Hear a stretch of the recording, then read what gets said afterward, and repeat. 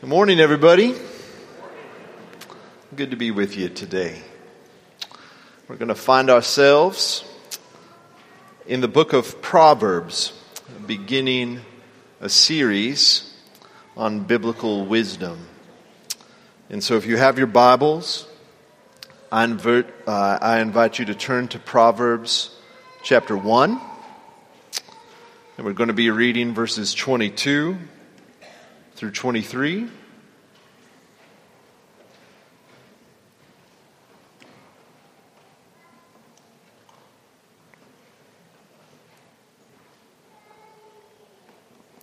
This is God's word.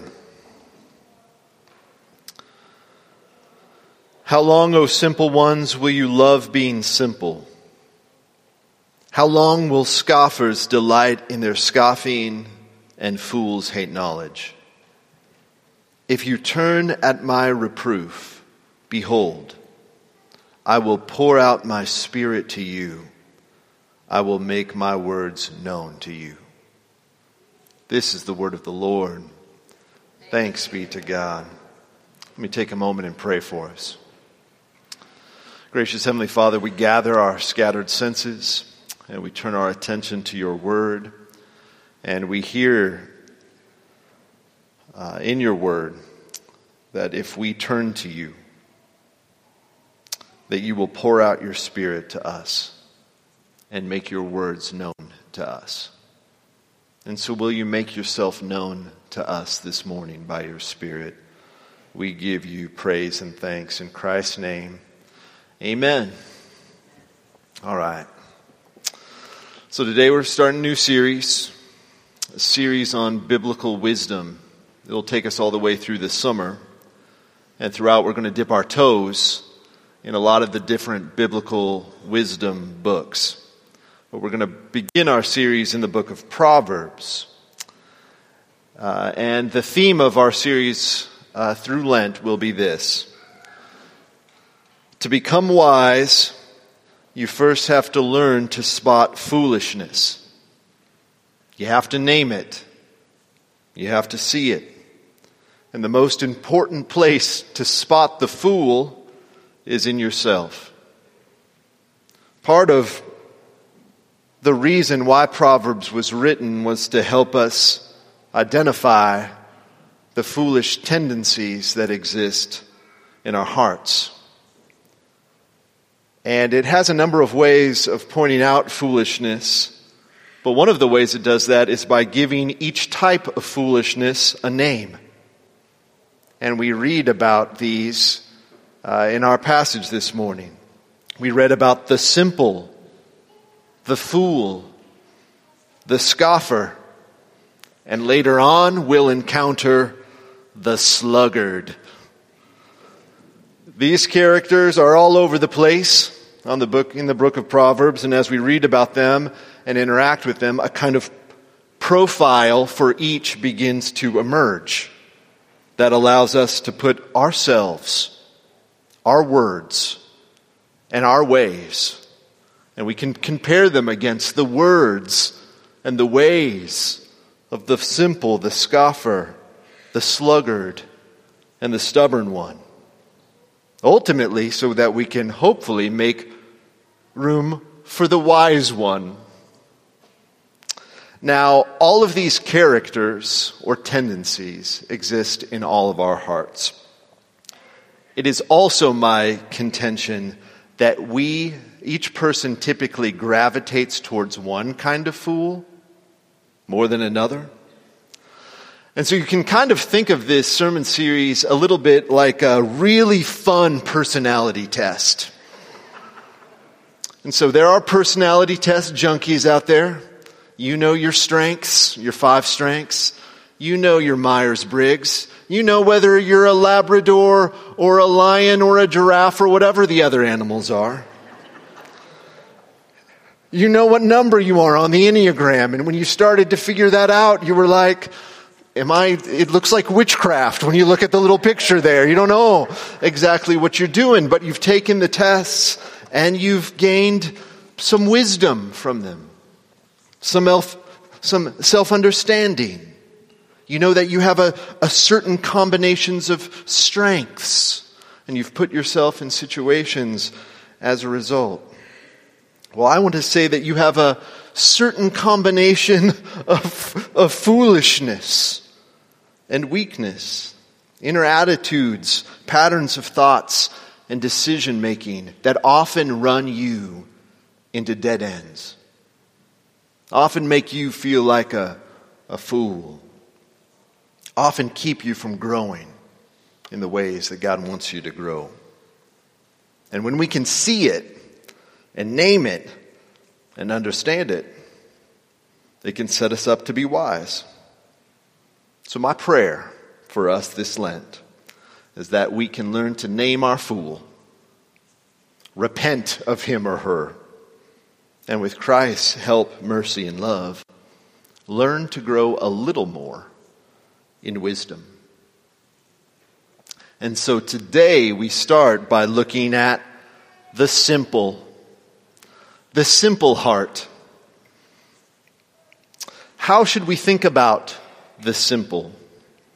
Well, in Proverbs 1, chapter 4, Solomon is talking about the purpose of the book of Proverbs. And he says one of the primary purposes of the book is to, quote, give prudence to the simple, knowledge and discretion to the youth. Now in Hebrew poetry, the first and second lines of a verse are put in parallel. They correspond to one another in some way. And so in that verse, the word simple corresponds or is parallel to the word youth. And sometimes that's how the word simple is used, simply to describe an actual child. Someone who is young, but has not yet gained wisdom. Now it should be said that children have a childlike wisdom of their own, which is why our Savior said we should become like a child to enter into the kingdom of God. But there is also a childish naivety, an impressionableness to a child. They can easily get themselves into trouble because of choices that they make, which seem innocent to them, but can bring a lot of pain into their lives.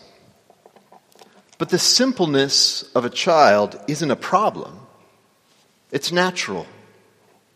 It's something that with proper care and training and a lot of mercy from God, they can learn to grow as they're taught. But look at Proverbs 1:22. It comes from our passage this morning. It says, "How long, O simple ones, will you love being simple?" Now think about that. It's not saying, "How long, children, will you continue to be children?" That doesn't make sense. There is a form of foolishness called simple, and where it's where childishness or adolescence proceeds into adulthood. Meaning that there is a naivete that's present in an adult that only really makes sense in the life of a child. But it's foolish when you're 42. And that's what's in mind of Solomon in chapter 1. How long will it take for you to grow up? How long will it take for you to learn wisdom before you leave not this childlikeness, but this childishness behind? How long before wisdom wins? So how does this childish nature manifest itself? Answer: in chronic openness. If you had one verse to remember who the simple are, it would be Proverbs 14:15. Proverbs 14:15 says this: "The simple believes everything." but the prudent give thoughts to their steps. They believe everything. The simple heart is chronically open. And that's what the word means in Hebrew. It means openness. And what we'll see in future weeks, that wisdom requires an open mind to some degree. We don't want to be closed off to criticism or to be wisdom. We don't want to be stuck in our own ways. We don't want to be quick to judge, closed to reason or alternative perspectives. We'll find next week that the fool or the stubborn is actually too closed. But it's also possible to be too open. Open to a fault. So wonderfully open that you never close a door to anything. You never make up your mind. You never choose a team. You never take a stand. You would never say no or stop to anything, even if it's unwise. That would seem mean.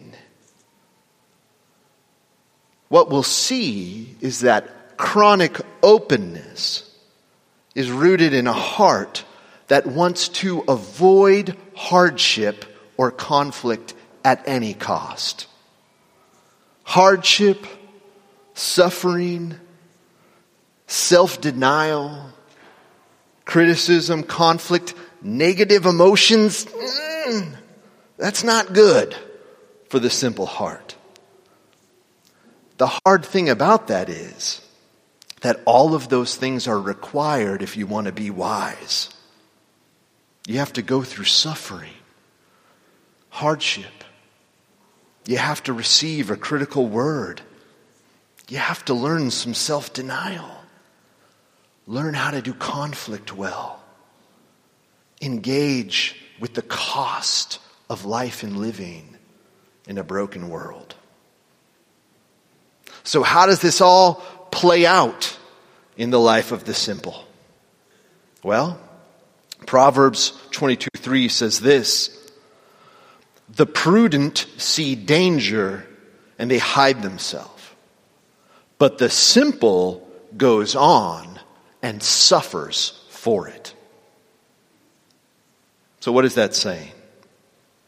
It's saying that in our simplicity and naivete, we don't like to call things dangerous. That seems over the top, a little mean. And we don't want to be mean. We'd like to avoid suffering and difficulty as much as we can because, it'll be fine. And so we forego the kind of thought and naming that goes along with wisdom. We don't want to name something as dangerous, wrong, or bad, and so we go on and we suffer for it. No door is ever closed, even the door that obviously leads to the wrong path. So if you want to learn about the simpleton, I'd have you go home this afternoon and read Proverbs chapter 7. We don't have enough time to go through it right now, but it is about an individual, a simple individual who is seduced into a relationship that destroys their life. An adulterous temptation, which really stands for all temptation. But the question is, how did the simple get to temptation in the first place? And the answer of the passage is, it was so predictable and avoidable. He goes out at night to the wrong side of town, basically gets as close to temptation's house as they possibly can. It's like watching the horror movie and the person is running away from the serial killer and thinks, I know, I'll hide in the dark shed with all the chainsaws. That's the safest place to be. So avoidable. The danger. Where's the wise in Proverbs chapter 7? Looking at this behind locked doors. doors at night. They just know what happens on that road at that time of night. The simple just says they never say no to a path, even when that path has led them to the same place time and time again. Consider the wisdom of Jesus. Matthew chapter 5. If your right eye causes you to sin, tear it out and throw it away. For it's better that you lose one of your members than that your whole body be thrown into hell. If your right hand causes you to sin, cut it off, throw it away. It's better that you lose one of your members than that your whole body goes into hell. That sounds a little over the top to the simple. Gee, cool? Whoa! Come on, Jesus. It's a little extreme, don't you think? To go without the smartphone. I mean, this internet, it's led me to all kinds of terrible places. But boundaries? I don't think so. To not be in that relationship, even though that relationship has caused so much destruction and pain. The prudent see danger. They hide themselves. The simple go on and suffer for it. They never say no to a path. And when they do choose a path, they find it's hard to stick to it until the end. Proverbs 1:32. For the simple are killed by their turning away. Now what is that saying? It's saying that the simple give up before it gets good. They give up on the spiritual discipline before it gets good. They give up on the small group before it gets good. They give up on the marriage before it gets good. And why do they give up? Because it gets hard before it gets good. The parable uses the image of a journey, a wisdom journey, or a faith journey. And they're on the path, and they know the path, and they've taken a few steps even on the path, but they're like a child who never sits still. They never stick with the thing long enough to actually make any real progress. They don't lack knowledge. They lack courage, perseverance, endurance. The minute there's hardship, you hit the escape button. Choose a different path. And as a result, they aren't committed to a path long enough for knowledge to turn into wisdom, for knowledge to turn into belief, for what they experience to be forged into character. Using Eugene Peterson's famous prose, there's no long obedience in the same direction, because that would require long suffering. That would require you to be bored. That would require frustration, pushing through a hard moment. Why do that when it's easier to jump ship, to jump churches, to stop the practice? It just kills them. We should note that every single metaphor in the New Testament for sanctification is a hard and long metaphor. Becoming like Jesus is hard. It's a hard process, and it's a slow process. It's a seed that goes into the ground and dies. It's a marathon that you have to run and work through the hard times. It's a tree planted through all kinds of seasons by water. It's a vine that has to take time to grow. It's all slow. It takes time. And we know this from experience. that the best things in life take time. Ecclesiastes 7:8 says, the end of a matter is better than its beginning.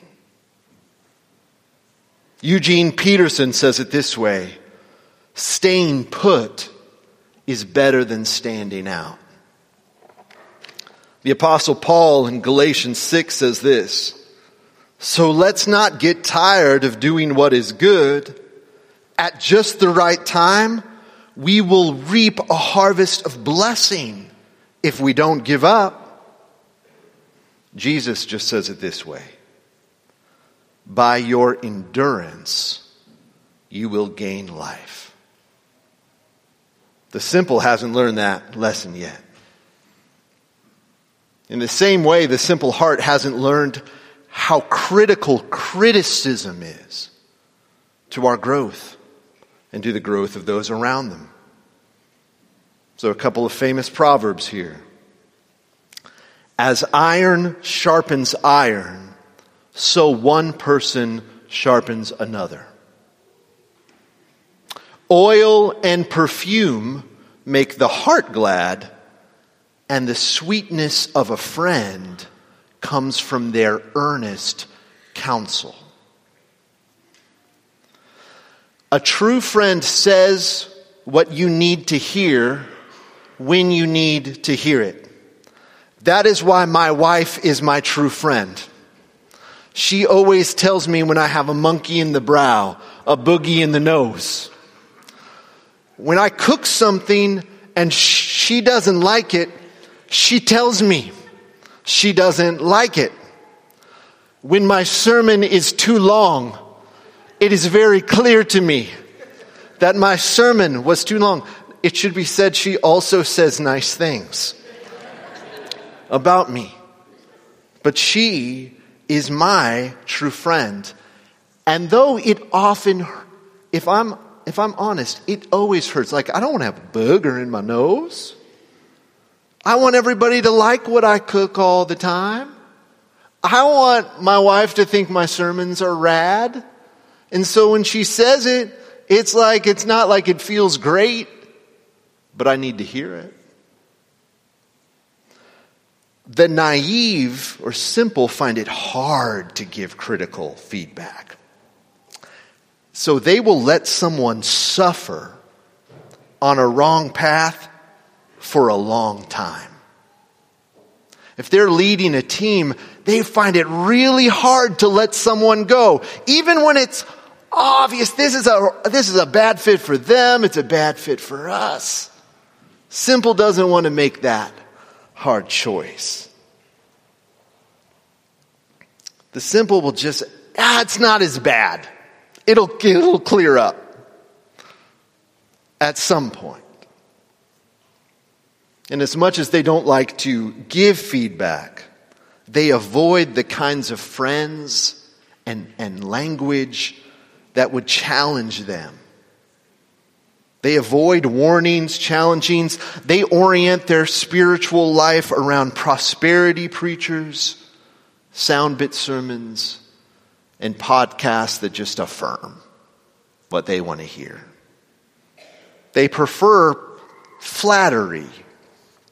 They have not learned Proverbs 27:6. Wounds from a friend can be trusted, but an enemy multiplies kisses.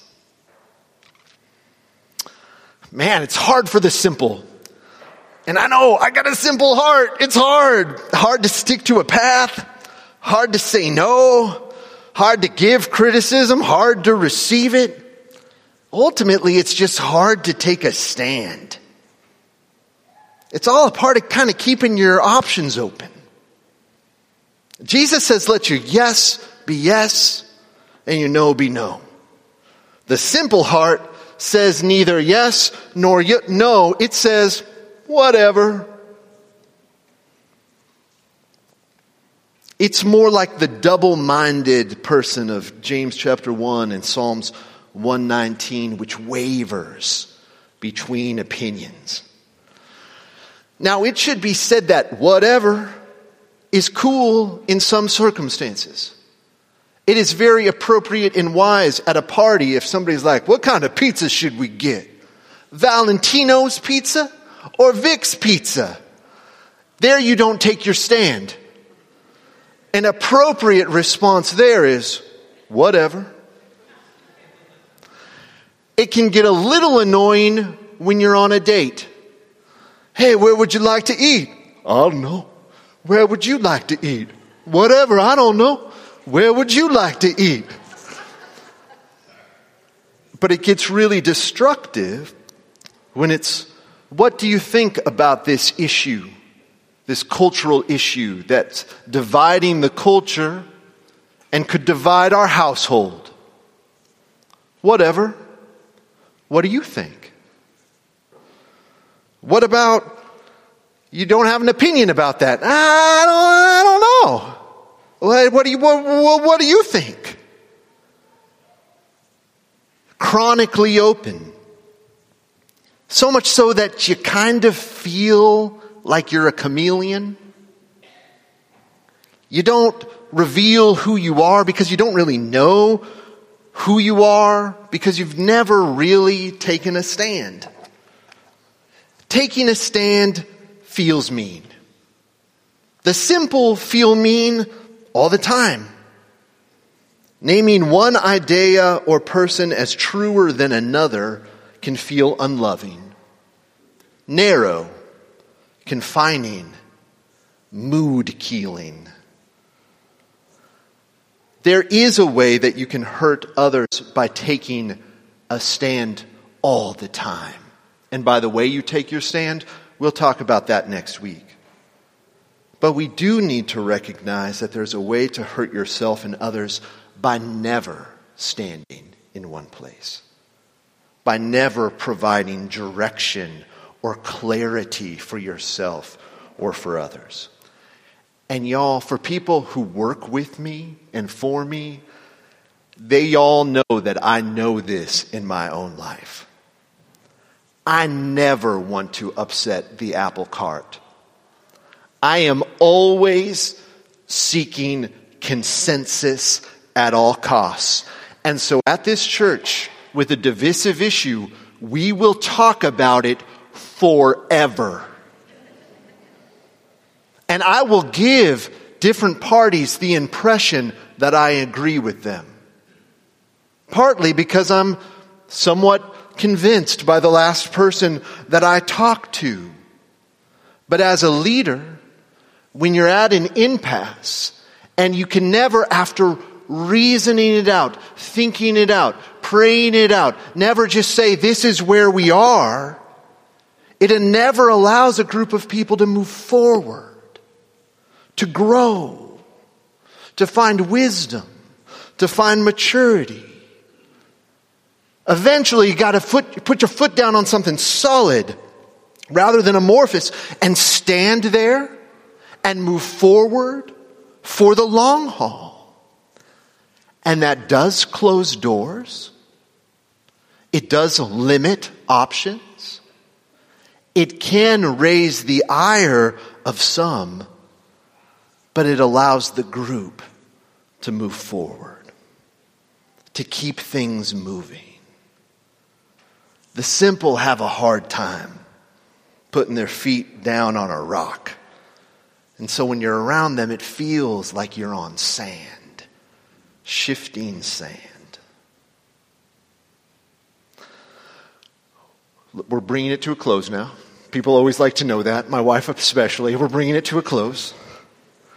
What's the golden thread that ties it all together? The inability to pay the price that wisdom costs. Maturity comes at a cost, and the wise are willing to pay it. And that's true of so much in our life. It's like true of your diet. It's true of working out. It's true of mastering any kind of art or practice. It's also true about growing as a disciple of Jesus. It will cost us something time, commitment, comfort, sacrifice, self-denial. But it will be worth it because Jesus is the rock. Jesus says, I am the way, the truth, and the life. There's a kind of heart that hears that and like, yes! The simple heart struggles with that verse. The only way? Is there more than one way?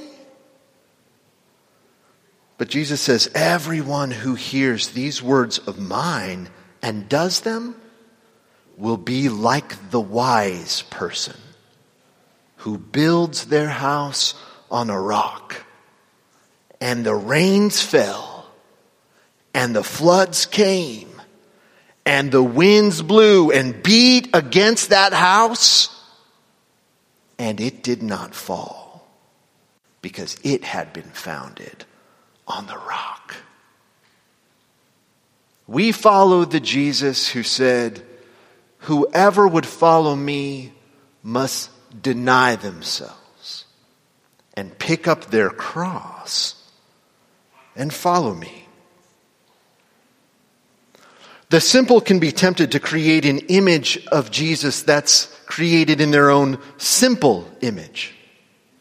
A naive portrait of Jesus, who never would ask you to do anything you don't want to do, who would never say no, who would never say, that way is dangerous, who would never put up a boundary here or a boundary there.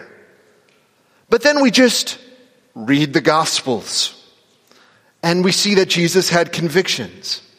He said yes. He said no. He said, I like that, and I don't like that. We read that Jesus had capacity to enter into the cost of life. He knew what it was like to deal with negative emotions, to feel foul feelings, to confront temptation, to practice self-denial, and to suffer for the sake of wisdom and love.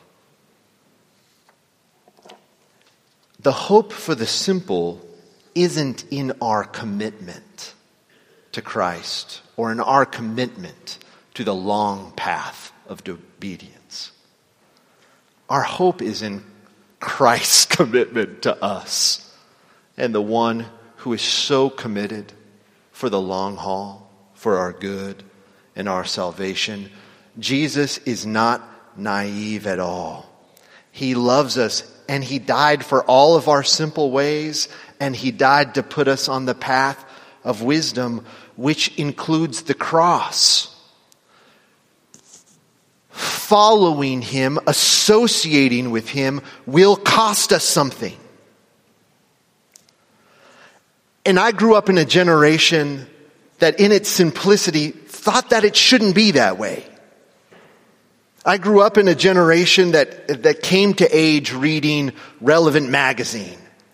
We read Blue Like Jazz. We explored the emergent church movement. We celebrated indie Christian bands that rejected the label Christian band. And they played in bars and trendy cafes. This wasn't your parents' Christianity, folks. We got cool tattoos and began edgy nonprofits. We go to therapy and talk about it. We made good art, and a lot of good came out of it. A renewed evangelical impulse to justice, creation care, culture making.